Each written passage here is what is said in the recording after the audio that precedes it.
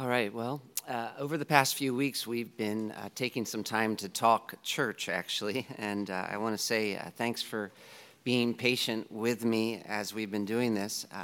You've been patient with me because we've taken a little break from our study of the Gospel of Luke to think about the church, and if you're like me, I like to look at one book of the Bible week after week, and so I always feel a little funny when we do something like this, but I'm new to Cornerstone, and so I want to kind of fast forward some of our conversations about what we're doing and why we're doing it and where we're headed as a church. And I want to do that by looking at a number of different passages and thinking about what kind of church exactly does God want us to be? What kind of church does God want us to be? And specifically, we've been talking about something that we have been calling gospel culture. We want to have a gospel culture. And so gospel, obviously, is what we believe in. It's this great big message about Jesus and what God has done through Jesus. It's the core of our doctrinal statement. It's what's really important to us as a church. And culture just means way of life, basically. It's the things we talk about, the things we think about, the things we feel that just seem normal to us. And of course, you don't find the word culture in the Bible exactly, but biblical words for culture would be words like walk or way of life or lifestyle or ways inherited from your forefathers. They're all there. And so we've all got things that we do that seem normal because we've been doing them for so long. They're habits, and we barely need to think about them. They almost feel like it's just how it is. They're the way you do things. And that's partly because that's just the way most people around you do things that are, of course, not just the way people do things everywhere. They're culture. And that's not really controversial, I don't think, for us. We know one of the advantages probably of growing up in a place where there are people from many different places is that you realize that there are things that seem normal to others that don't seem normal to you. So if you grow up in a place where everybody is from the same background, sometimes you think that's the only way it is until you meet people from somewhere else and you're like, oh, wow, I guess there's a different option.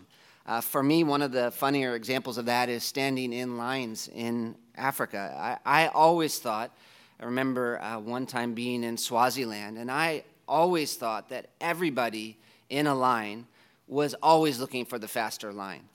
I just thought that was part of actually human nature until I was standing there in a grocery store in Swaziland with some of my friends and realized, nope, I'm pretty much the only one here looking around trying to find a faster line. And that's obviously not right or wrong, unless I'm the one who's wrong, being impatient. But of course, culture's not just always neutral, and that's the thing. And that's maybe the disadvantage of growing up where we grew up, because we understand that there is such a thing as culture, but like I used to say, it's American culture not to question culture.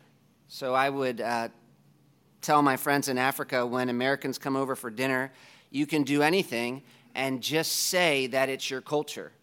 And that will be fine because our culture is to never question culture. But as Christians, we know that we actually do have to question culture because we don't just do things. We do things based on what we believe. And of course, we don't always think about how the way we do things is connected to what we believe because we've been doing it for so long, it just feels normal, and everybody else around us is doing it. But if you trace that action or thought back, you find it's connected to a way of looking at the world. And that's part of why, as Christians, it's so important that we take time to go back and connect how we act, how we think, how we feel to what we believe. This is part of how sanctification is supposed to work. So we grew up being trained in a certain way of living that was based on a certain view of the world. I was listening even to a podcast, a story podcast with my Lincoln yesterday, one of my sons, and realizing how much of that podcast was not actually facts. It was teaching. It was teaching us to think a certain way about the world. But then we became Christians, and we have a whole new way of looking at the world. The gospel is the real way of looking at the world, how God says things work. But we still have all these habits that seem normal. And we're living in a world where they go unchallenged, honestly, because it's our culture. And so we need to deliberately think about what we believe and how it connects to how we think and what we feel and what we prioritize and what we value, so we can have a new culture, a gospel culture. In other words, we hear the gospel, and the gospel changes what we believe about how life works. And then these new beliefs about how life works should change the way we live, our culture, our habits over time as a church, what is normal. But I'm telling you, that takes work. That takes work. I don't know if you've ever lived in another culture and tried to live according to that culture. So like you move to another culture and you try to change your culture. In some ways that's marriage, really, but changing your culture, not just doing something different for one day, but changing your culture is difficult, really difficult. Even something as simple as like new clothes. In Africa, people would sometimes give me traditional shirts to wear and things because they wanted me to fit in. And it was kind of fun at first to wear that shirt, but you know what? It felt weird. And even as I was sitting there with other people who were all wearing those shirts, I would feel different because it didn't feel normal. And so you really need to know why you're doing what you're doing if your culture is going to change. If you're not just going to try to fit in for a day or two, but if your habits are actually going to change, you need to know how it's supposed to change, and you need to know why. You need a big why, because making a lot of those changes is going to be uncomfortable. Even for us as a church, there are going to be things that we need to do that are going to be uncomfortable if we're going to have a gospel culture. So we really need to know why we're doing what we're doing, because a lot of what we're going to be doing isn't going to feel normal. Like, for example, we talked about us wanting to be a place where people express their needs and aren't afraid to fail. And you remember that was sermon number 1, a needy church. That's not normal, especially for us as Americans. How hard is it for us to say, I need your help? Like, I really need your help. It's so hard. And so we had to think about what we believe about salvation, the doctrine of salvation, and the difference that should make. And then, of course, we talked about being a place where we're hopeful that others can change. First of all, where we believe that it's important people change, and we're actually hopeful that they can change. And that's connected to what we believe about salvation as well. Because if we believe in the kind of salvation that we say we believe in, then we can't just be cynical and hopeless. We have to be a hopeful church. Not naive, because we know about sin, and we know actually if a person's unconverted, they're dead, spiritually dead, but hopeful, because we know about Jesus, and we even know about what God has done in our lives through Jesus. And then we talked about wanting to be a place where people aren't trying to justify themselves anymore, but instead are boasting completely in what Jesus has done, which is honestly so radical. Like, if you want to pick one thing that would change everything about a group of people, because self-justification goes so deep. We have been self-justifying pretty much from the time we were a baby. And then we've been taught all of these things that are supposed to make us matter that don't really matter. And so you take that away, and it feels so strange. I sometimes think we wouldn't even know what to do with ourselves if we stopped trying to justify ourselves.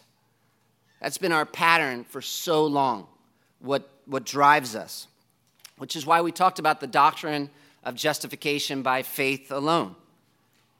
And then last week and this week, we're talking about being a place where people are committed to having real deep relationships with one another, where it's not just come and listen to the pastor or come and be a spectator, but instead, if I'm a member, I'm a minister. We're called to ministry. No excuses. We're all called to ministry, using our gifts in the context of the local church. And so, as a result, then, of course, we now think of church as a priority and our relationship with the church as more than just showing up on Sundays or an event even.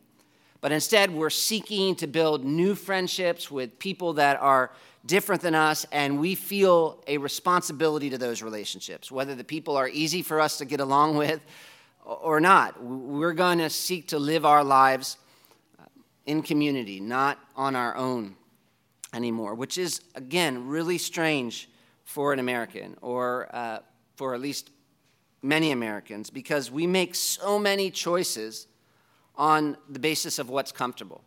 That's like almost absolute for us. And so something being uncomfortable is almost like an acceptable reason for not doing anything.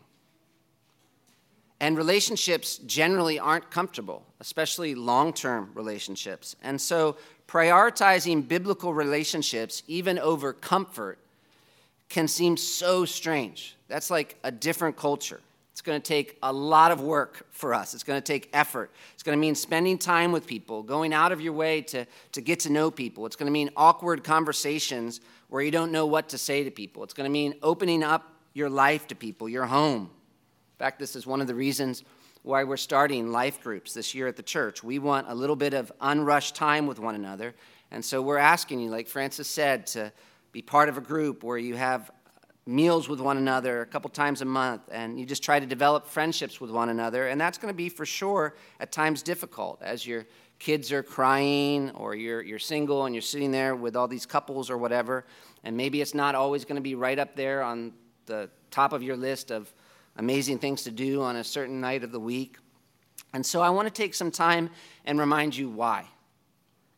In other words, why you need to be committed to developing that kind of culture here at Cornerstone, even when it doesn't feel comfortable or normal. And to do that, I want us to go back and think about what we are as a church. So a little ecclesiology.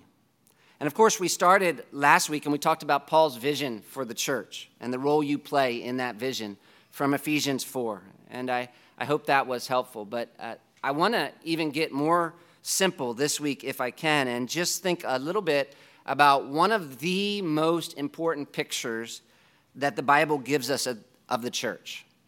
We're trying to be a church. What is the Bible's picture of what it means to be a church? And to do that, we're going to look at a number of different passages, actually. So you're going to have to kind of work to keep up. But you can be thankful it's just these passages, because the New Testament is filled with so many pictures of the church. There's like 96 different pictures of what the church is in the New Testament. So we could be here all day. But we're instead going to look just primarily at one of the most common ways the Bible pictures the church, and that is the church as family.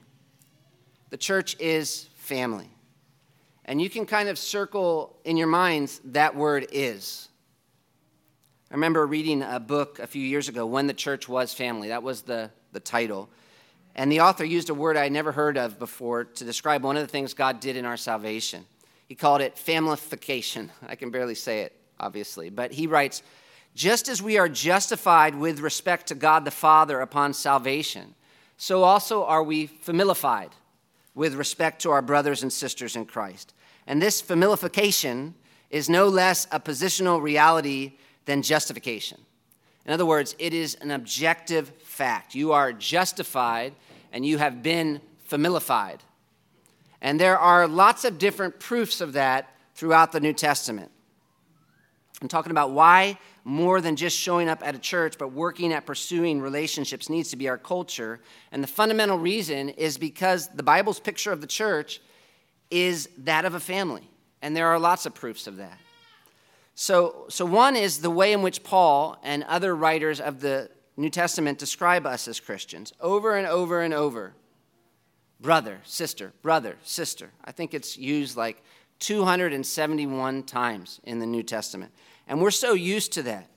I was even reading Philemon this morning, and Philemon, you don't say chapter 1 because it's just one chapter, but Philemon verses 1 and 2, 3 or 4 times in just the first 3 verses, he describes other believers as brothers and sisters. And it's easy to almost read over that, but if you slow down, you realize there are actually different ways they could have talked about us as Christians. For example, Paul could have said, and the other writers of the New Testament talking about Christians could have said friends. And friends are great. But in the New Testament, the most frequent description of the church is the family. Brother, brother, brother. And sometimes we miss that because we hear brother and we don't think much of it because maybe our own families aren't close or we've gone to church for so long and people call us brother or sister and it almost feels like a nickname or something you say when you've forgotten someone's name, like, hey, brother. I sometimes say this so often, I say it to people that I'm not even sure are Christians. If I meet them for the first time, I'm not even thinking, I'll be like, hey, brother. So clearly, I'm not always using it in a significant way, but the New Testament writers were. Being a brother was a big deal. In fact, in Paul's day, siblings, brothers and sisters were more closely related to you in the world around Paul than even your husband or wife. Because when you got married, it was thought of as like a contractual thing. It was good for the group, but brothers and sisters shared their father's blood. I remember in Africa, one time, I'm talking a lot about Africa today, but one time I introduced someone as a close friend, and he was so offended because he said, I thought we were more than friends. We're brothers. And that was closer to him. And of course, that's more the way it was in the New Testament as well. If you want to talk about close, intimate relationships, and you wanted an illustration in Paul's day to help someone see this is huge, in that culture, in Paul's day, you would have probably talked about brothers and sisters, even sometimes before you would have talked about husband and wife. But it's not just a common illustration in the New Testament of our relationship as believers. It's actually a reality, and that's kind of the point. Matthew chapter 23, verse 8. Jesus says, you're not to be called rabbi, for you have one teacher, and you are all brothers. He doesn't say students, he says brothers. We are family now. And of course, that wasn't true before God saved us. That's the thing. We spent our life, Titus chapter 2, we spent our life, Titus chapter 3, we spent our life in malice and envy, hateful and hating one another. So we're not just naturally brothers and sisters, obviously, but when God saves us, Ephesians chapter 1, what he does is he adopts us into our family, into his family. And because he adopts us, we can call him Father. We're part of the family of God. Ephesians 2:19. You are fellow citizens with the saints and members of the household of God, the family of God. And because we've been adopted by God and now relate to him as Father, we have new adopted brothers and sisters as well and relate to each other as family, which is a privilege, but it's also a responsibility, which is why there are like 58 commands in the New Testament to help us know how to live as family. That's why Romans chapter 12, verse 10 says, we are to be devoted to one another in brotherly love and to give preference to one another in honor. And why Paul says in Galatians chapter 6, verse 10, so then as we have opportunity, let us do good to everyone and especially to those who are of the household of faith. Especially, we do to get good to everyone, but we're especially passionate about doing good to other believers because we're family. We're part of the same family. This is our family, the church. And we know this idea of family, the church as a family, is important because when Paul teaches us about how to relate to different people in the church, he uses the family as an illustration. He says in 1 Timothy chapter 5, verses 1 and 2, you remember this, he tells Timothy, don't rebuke an older man, but encourage him as you would a father, younger men as brothers, older women as mothers, younger women as sisters, in all purity. In other words, this is a reality that is supposed to influence the way we relate to one another. And this family relationship we have as believers is why later on in 1 Timothy chapter 5, Paul sets up a plan to help the church take care of widows who don't have immediate physical family to take care of them. And he's saying the church has now a family-like responsibility to these people, to these women. In fact, this idea of the church as family is so fundamental that when Paul talks about the requirements for elders, he explains in 1 Timothy chapter 3, verse 4, that an elder must manage his own household well, with all dignity, keeping his children submissive. Why? Do you remember the reason? For, this is the reason, if someone does not know how to manage his own household, how will he care for the church of God? And so the reason Paul lays managing your family well down as a requirement for elders is because in his mind, there is a connection between the skills that are necessary for leading a family and the skills that are necessary for leading a church. So it's like if I said, make sure a man is a good farmer if you're going to hire him as a good computer programmer. You would say, what is the connection? Because I would only say that if there was a connection. And so obviously in Paul's mind, there is a connection between leading the church and leading the family, which is why when the writers of the New Testament talk about our responsibilities to one another, they use this idea of the church as a family as the basis for their exhortations. And so sometimes they say it very directly, like we said, Romans chapter 12, verse 10, it's a command. Love one another with brotherly affection. In 1 Thessalonians 4:9, Paul says, it is God who teaches us to act this way towards one another. Now, concerning brotherly love, you have no need for anyone to write you, for you have been taught by God to love one another, for that's indeed what you were doing to all the brothers through Macedonia. But we urge you, brothers, to do this more and more. In Hebrews 13:1, the writer urges us, pursue this kind of love. Let brotherly love continue. In 1 Peter chapter 1:22, Peter tells us this is part of why God saved us, having purified your souls by your obedience to the truth for a sincere brotherly love. And in 2 Peter 1:7, he tells us we need to work at it. Make every effort to supplement your faith with virtue and godliness with brotherly affection and brotherly affection with love. In 1 John 3:10, he tells us that it's this kind of family-like love that distinguishes the children of God from the children of the devil. By this it's evident who are the children of God and who are the children of the devil. Whoever does not practice righteousness is not of God, nor is the one who does not love his brother, his fellow Christian. And in 1 John chapter 4, verse 20 and 21, he connects our love for each other as family with our love for God. He says, if anyone says, I love God and hates his brother, he is a liar, for he who does not love his brother whom he has seen cannot love God whom he has not seen. And this is the commandment we have from him. Whoever loves God must also love his brother. And those are all so direct, straightforward. And yet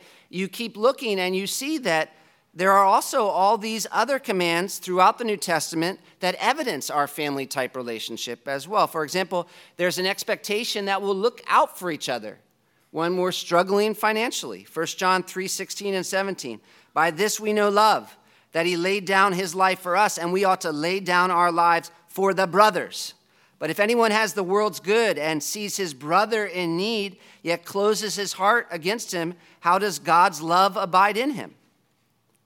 And even perhaps more importantly, there's an expectation that we'll look out for each other spiritually. When someone's in sin, we don't just abandon him or attack him or fire him.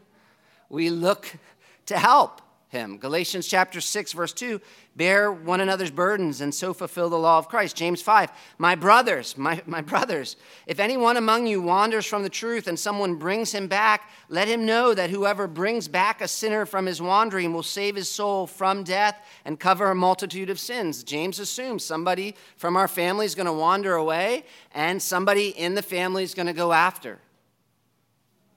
And what's more, we're not just supposed to correct each other, we're supposed to care for one another. Like deeply, you start reading through the New Testament and you're struck by how deeply these believers cared for one another. I sometimes, I've told you, get embarrassed by the way Paul talks to other believers. Listen to Philippians chapter 1, verse 6. He says, "It's right for me to feel this way about you all because I hold you in my heart." Verse 8, "For God is my witness, how I yearn for you with the affection of Christ Jesus." Or there's the way he speaks to the Corinthian believers. He says, 2 Corinthians 11, 28 and 29, "There is daily pressure upon me of concern for all the churches." And this is like the climax of all his suffering. You remember all these things, and now he's bringing this one up as like the climactic one. It's not being like shipwrecked or like thrown in prison. It's this daily pressure for the churches. Who's weak without my being weak? Who's led into sin without my intense concern? And that's just a few verses, but it reflects the way Paul felt about the church and the way the church felt about him. If you think about what happened in Acts chapter 20, verse 36, where Paul is telling the Ephesians that he wasn't going to see them any longer. And Luke says, "There was much weeping on the part of all. And they embraced Paul and they kissed him, being sorrowful most of all because of the word he had spoken, that they would not see his face again," which is so deep. You know, he says weeping. Much weeping. I think that helps us see how tightly connected these relationships are supposed to be within the church. Because look, we're not just students sitting next to each other. We're not just co-workers showing up to do a job together. This kind of care, this kind of pursuit, this kind of affection, it makes sense because we're family.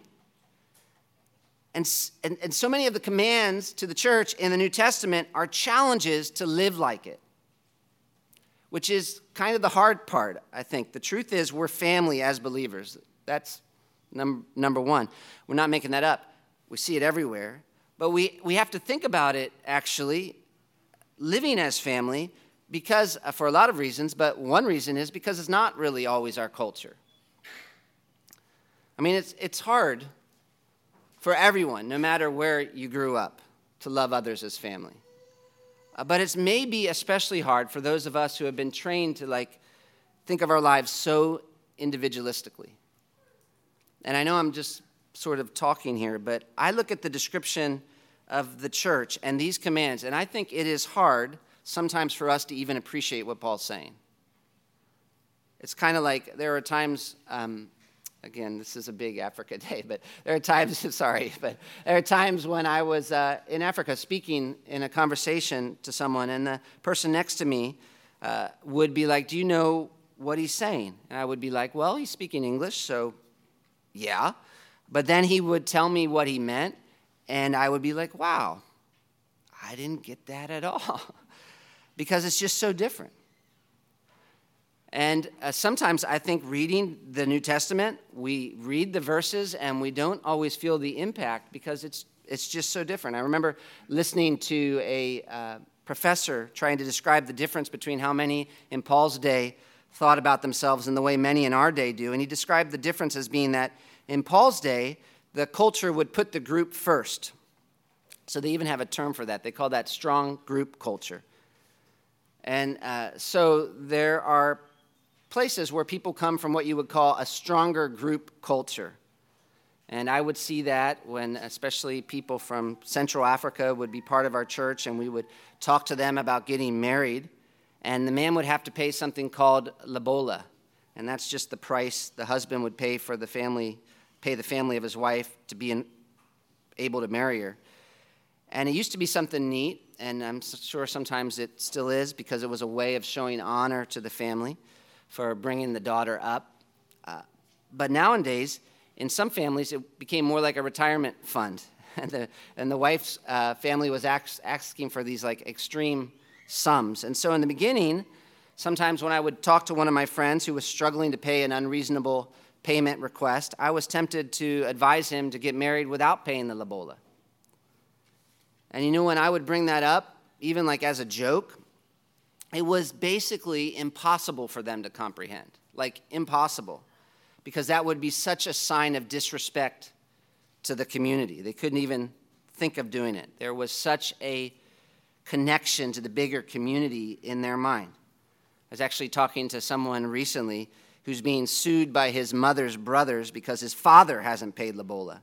So it's not even his Lobola, it's his father's. And there's just such a strong tie. And of course, most of us are very different. We're from what you would call, many of us, a weak group culture, which is the opposite. And what it means is that we as individuals take priority in our thinking and lives, and not so much the group.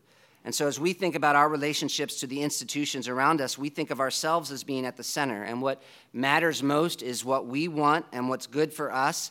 And so when we think about things, we usually think about what it can do for us personally.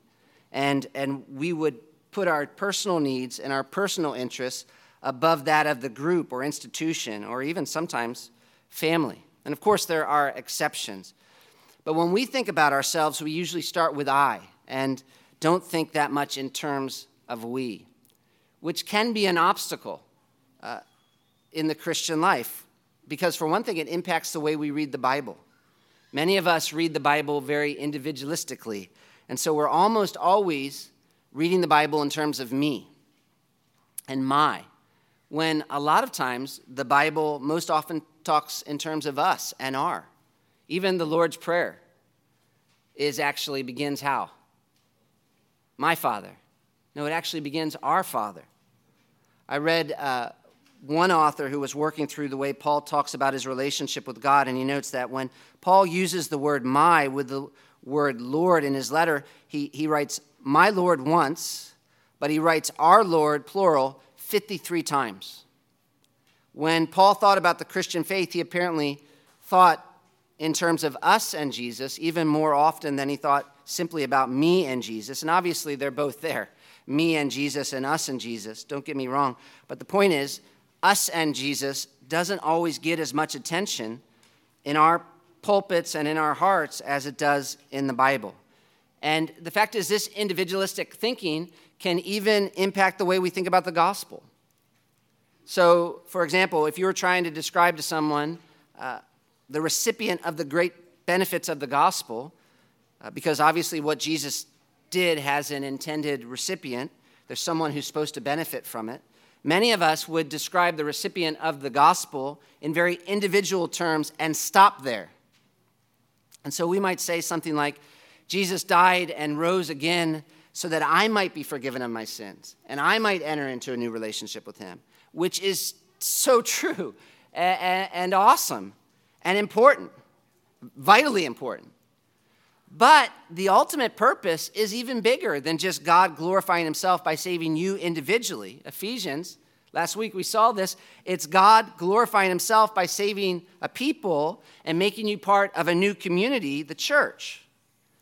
Ephesians chapter 2, Paul's trying to help us appreciate how great the power of God is that's at work in us. And the first example, Ephesians 2, 1 through 10, you know this, right?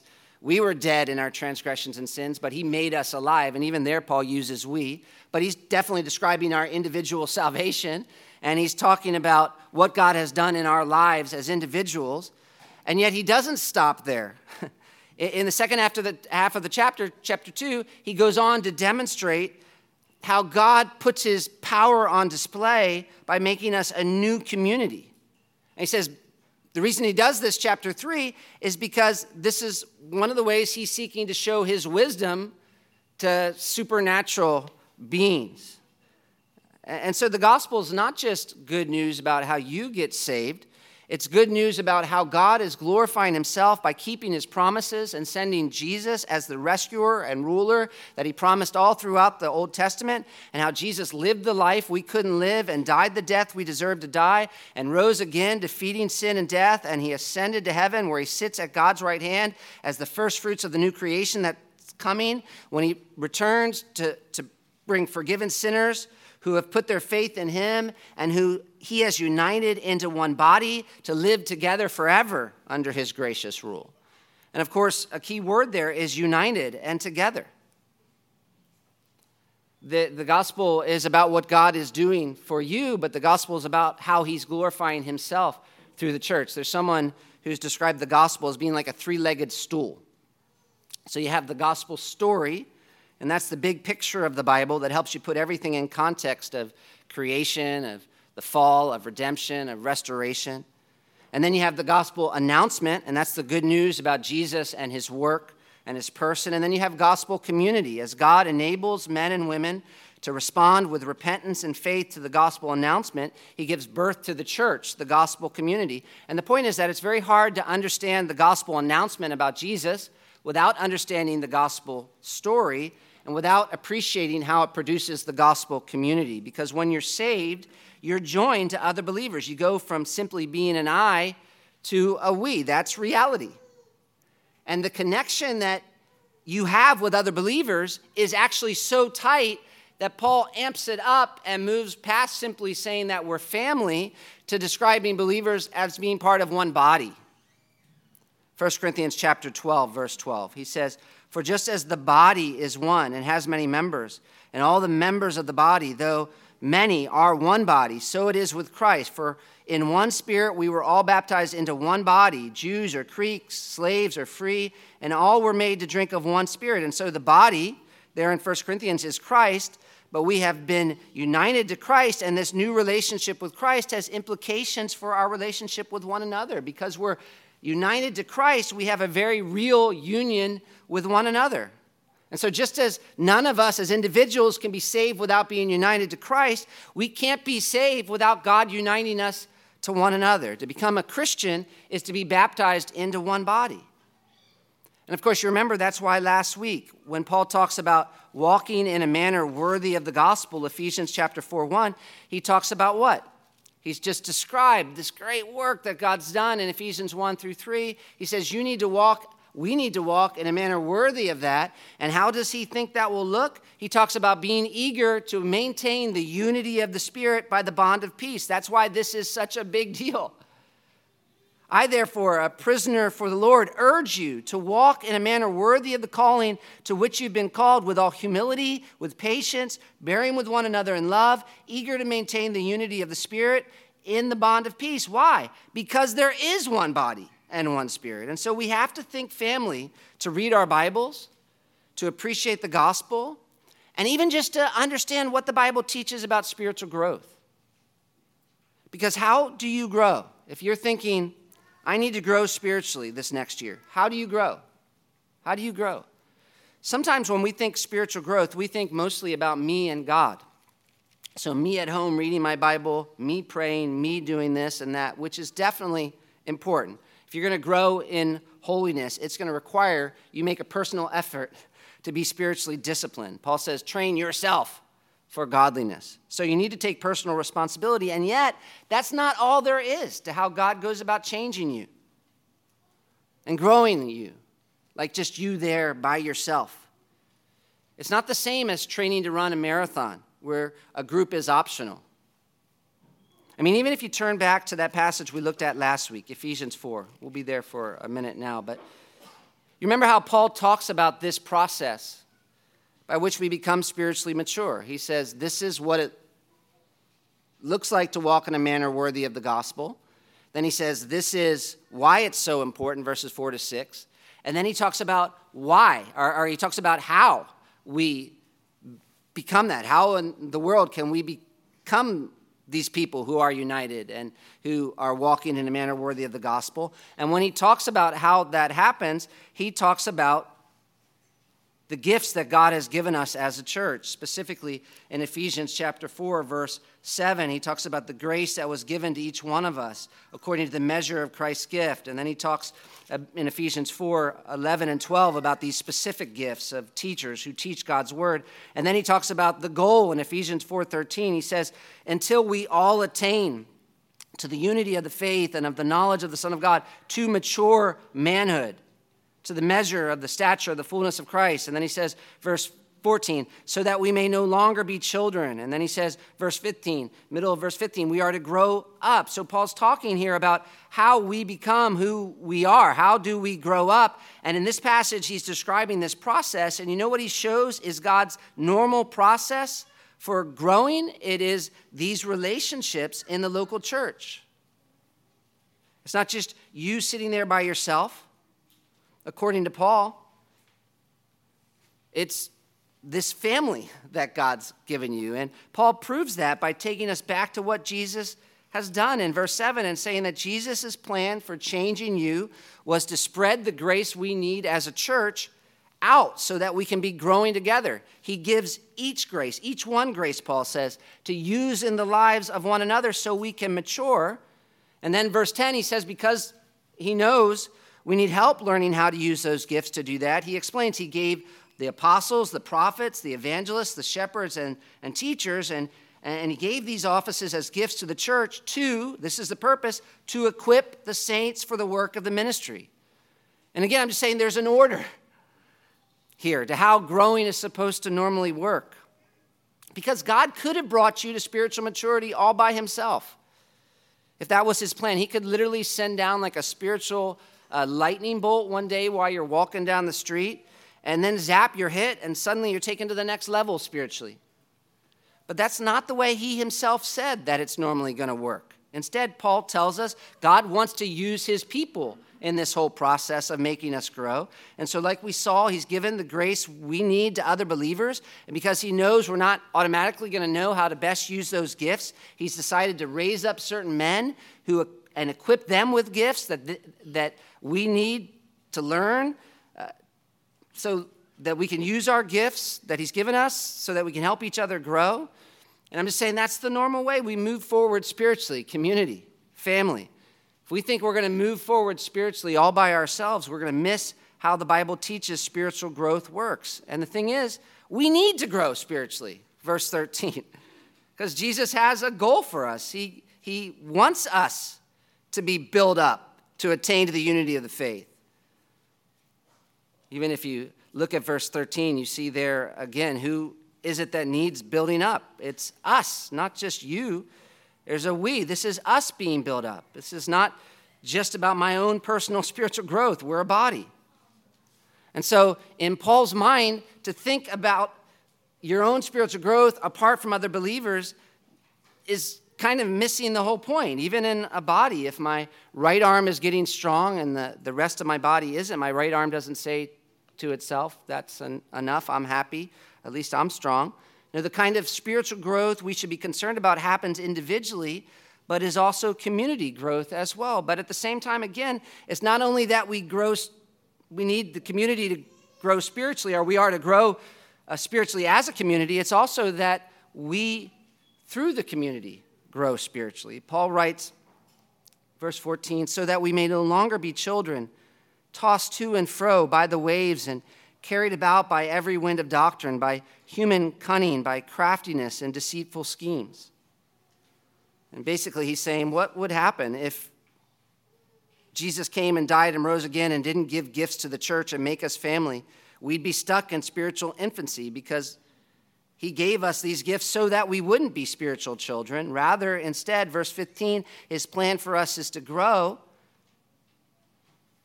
Rather, speaking the truth in love, we are to grow in every way into him who is the head, into Christ. And how? Paul says, verse 16, if you look at the end, as the body builds itself up in love. So the body's at work building itself up, and yet even that goes back to Jesus because it's Jesus who makes the body grow. Verse 16, again, the beginning. From whom the whole body, that is Jesus, joined and held together by every joint with which it's equipped, when each part is working properly, makes the body grow so that it builds itself up in love. So Jesus makes the body grow. But how? We grow when the church is functioning the way it should. And what does that look like specifically? Each part working properly. Verse 15. Rather, speaking the truth in love. And who's speaking the truth in love here? Preachers. That's our instinct. And of course, preachers are important. It all starts with right teaching for sure. But it doesn't end there because it's not just me or the other teachers of the church teaching and you kind of sitting there listening. In Paul's mind, you need to be receiving the word and changing as a result of what you get from the word, and then using your gifts by developing relationships with one another in the church that are characterized by love and truth. Because that's how God makes us grow. Not simply by us having a building, not simply by us getting together every week, not simply by having different programs that we put on, not simply by having great singing, but through mature, godly relationships that are characterized by love and truth. Us living like family is important because we are family. But it's hard because we think so individualistically, and yet we have to work on thinking differently to understand the Bible, to appreciate the gospel, to grow spiritually. Paul Tripp writes, "What God has ordained for his church is both wonderful and sobering. It's wonderful because he's a jealous and determined God. His work in his people will not fail, but he will continue until it's completed. It's sobering because this work follows an all of my people, all of the time model." Listen to this. Many of us would be relieved if God had placed our sanctification in the hands of trained and paid professionals. But that is simply not the biblical model. God's plan is that through the faithful ministry of every part, the whole body will grow into full maturity in Christ. The leaders of his church have been gifted, positioned, and appointed to train and mobilize the people of God for this every person, every day ministry lifestyle. There's a sense in which you could say sanctification is a community project. Again, Paul Tripp writes, relationship, community is at the very heart of Christianity. We're not just forgiven, we're welcomed into God's family. We're invited into an intimate personal communion with the Creator, Savior, King. It's only in communion with him that we're able to be whole. In community with him, we find wisdom, truth, hope, forgiveness, grace, peace, reconciliation, strength, and righteousness. And as we're welcomed into communion with him, we are called to community with one another. This community is one of his primary instruments of radical personal growth. He calls us to a lifestyle of mutual service. He calls us to love one another as he loved us. He calls us to confess, to teach, to restore, to forgive, to love, to encourage, to confront, to give, to sacrifice, to rescue, to protect, and to serve. And he warns us, this is the bold print, he warns us that this community is not a luxury for a few, but is essential for each one of us. He calls us to live as if we actually believe that our walk with him is a community project. And the reason I'm stressing this is because we don't just want to do church. We want as best as we can for our church to match the picture we find in the Bible. And one of the primary pictures, this is so simple today, I know, but one of the primary pictures is family. So when we think about what do we need to focus on if we're going to produce eternally lasting fruit, we need to focus on forming spiritually intentional family-like relationships with one another as first priority. And yet, of course, that's hard for a lot of reasons. If we think that's something that's going to come naturally, probably not.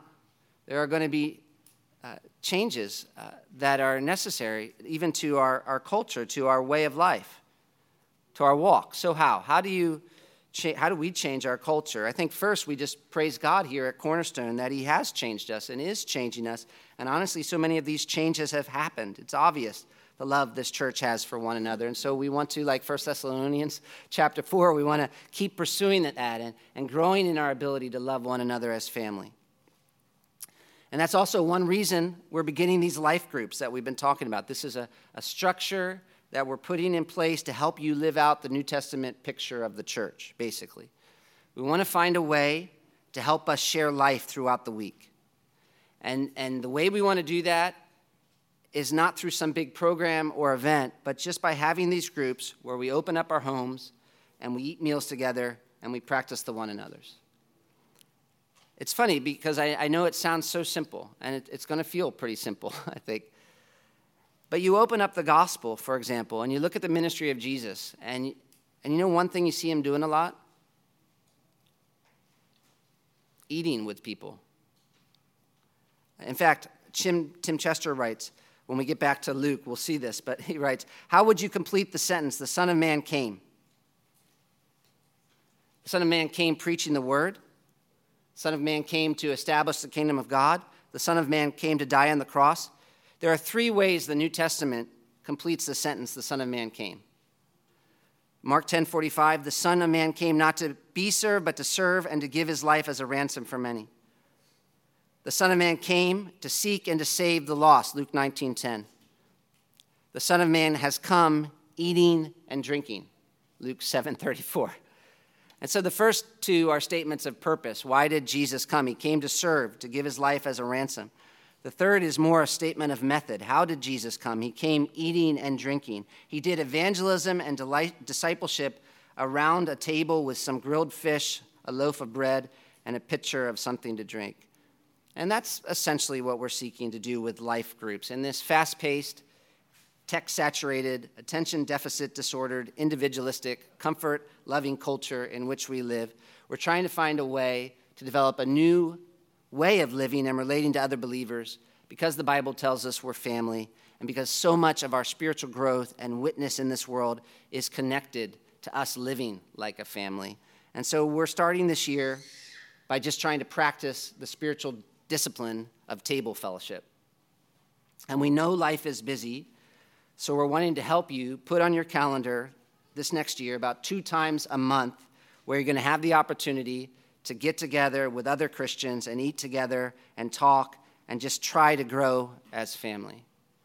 But ultimately, of course, that plan will only work if we understand why it's important we live as family, even when it's uncomfortable and doesn't feel normal at first.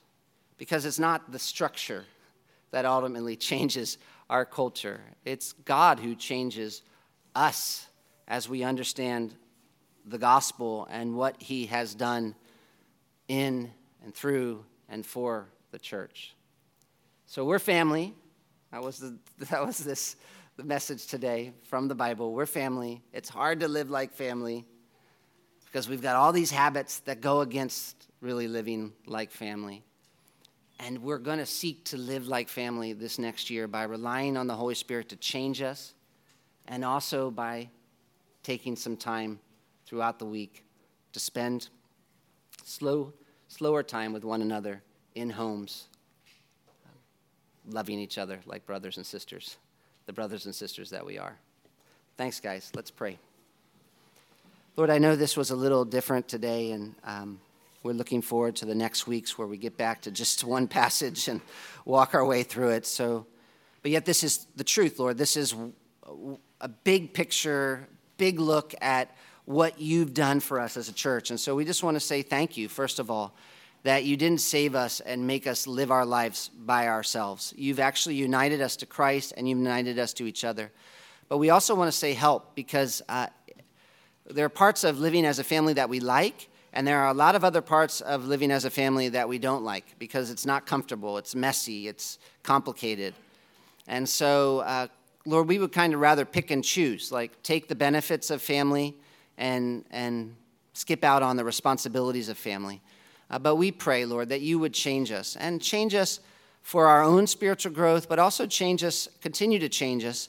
Thank you for what you've done, but continue to change us for our witness so that the world would be able to look at the way we live and know that we're your followers by the love that we have for one another, that it really would be something unusual, the way we love one another, that we don't love each other simply as nice coworkers or love each other as really good friends, but that we love each other like family. And we pray this, Jesus, in your name. Amen.